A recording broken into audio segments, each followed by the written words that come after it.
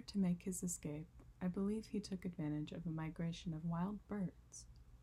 On the morning of his departure, he put his planet in order.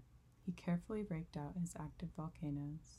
The little prince possessed 2 active volcanoes, which were very convenient for warming his breakfast.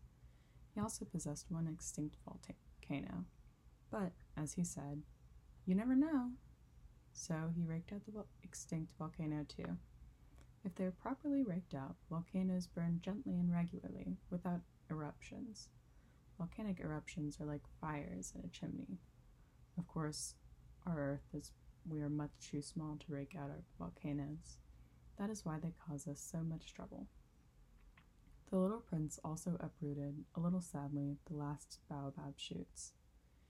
He believed he would never be coming back, but all these familiar tasks seemed very sweet to him on this last morning.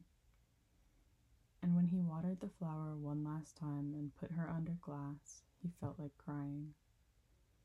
"Goodbye," he said to the flower. She did not answer. "Goodbye," he repeated. The flower coughed, but not because she had a cold.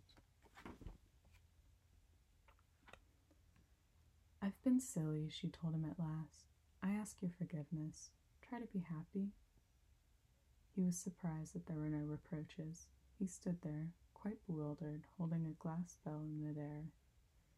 He failed to understand this calm sweetness. "Of course I love you," the flower told him. "It was my fault you never knew. It doesn't matter, but you were just as silly as I was.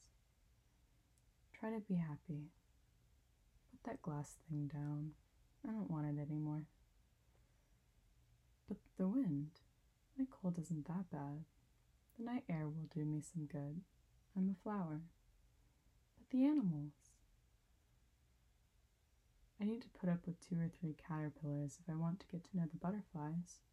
Apparently they're very beautiful. Otherwise, who will visit me? You'll be far away.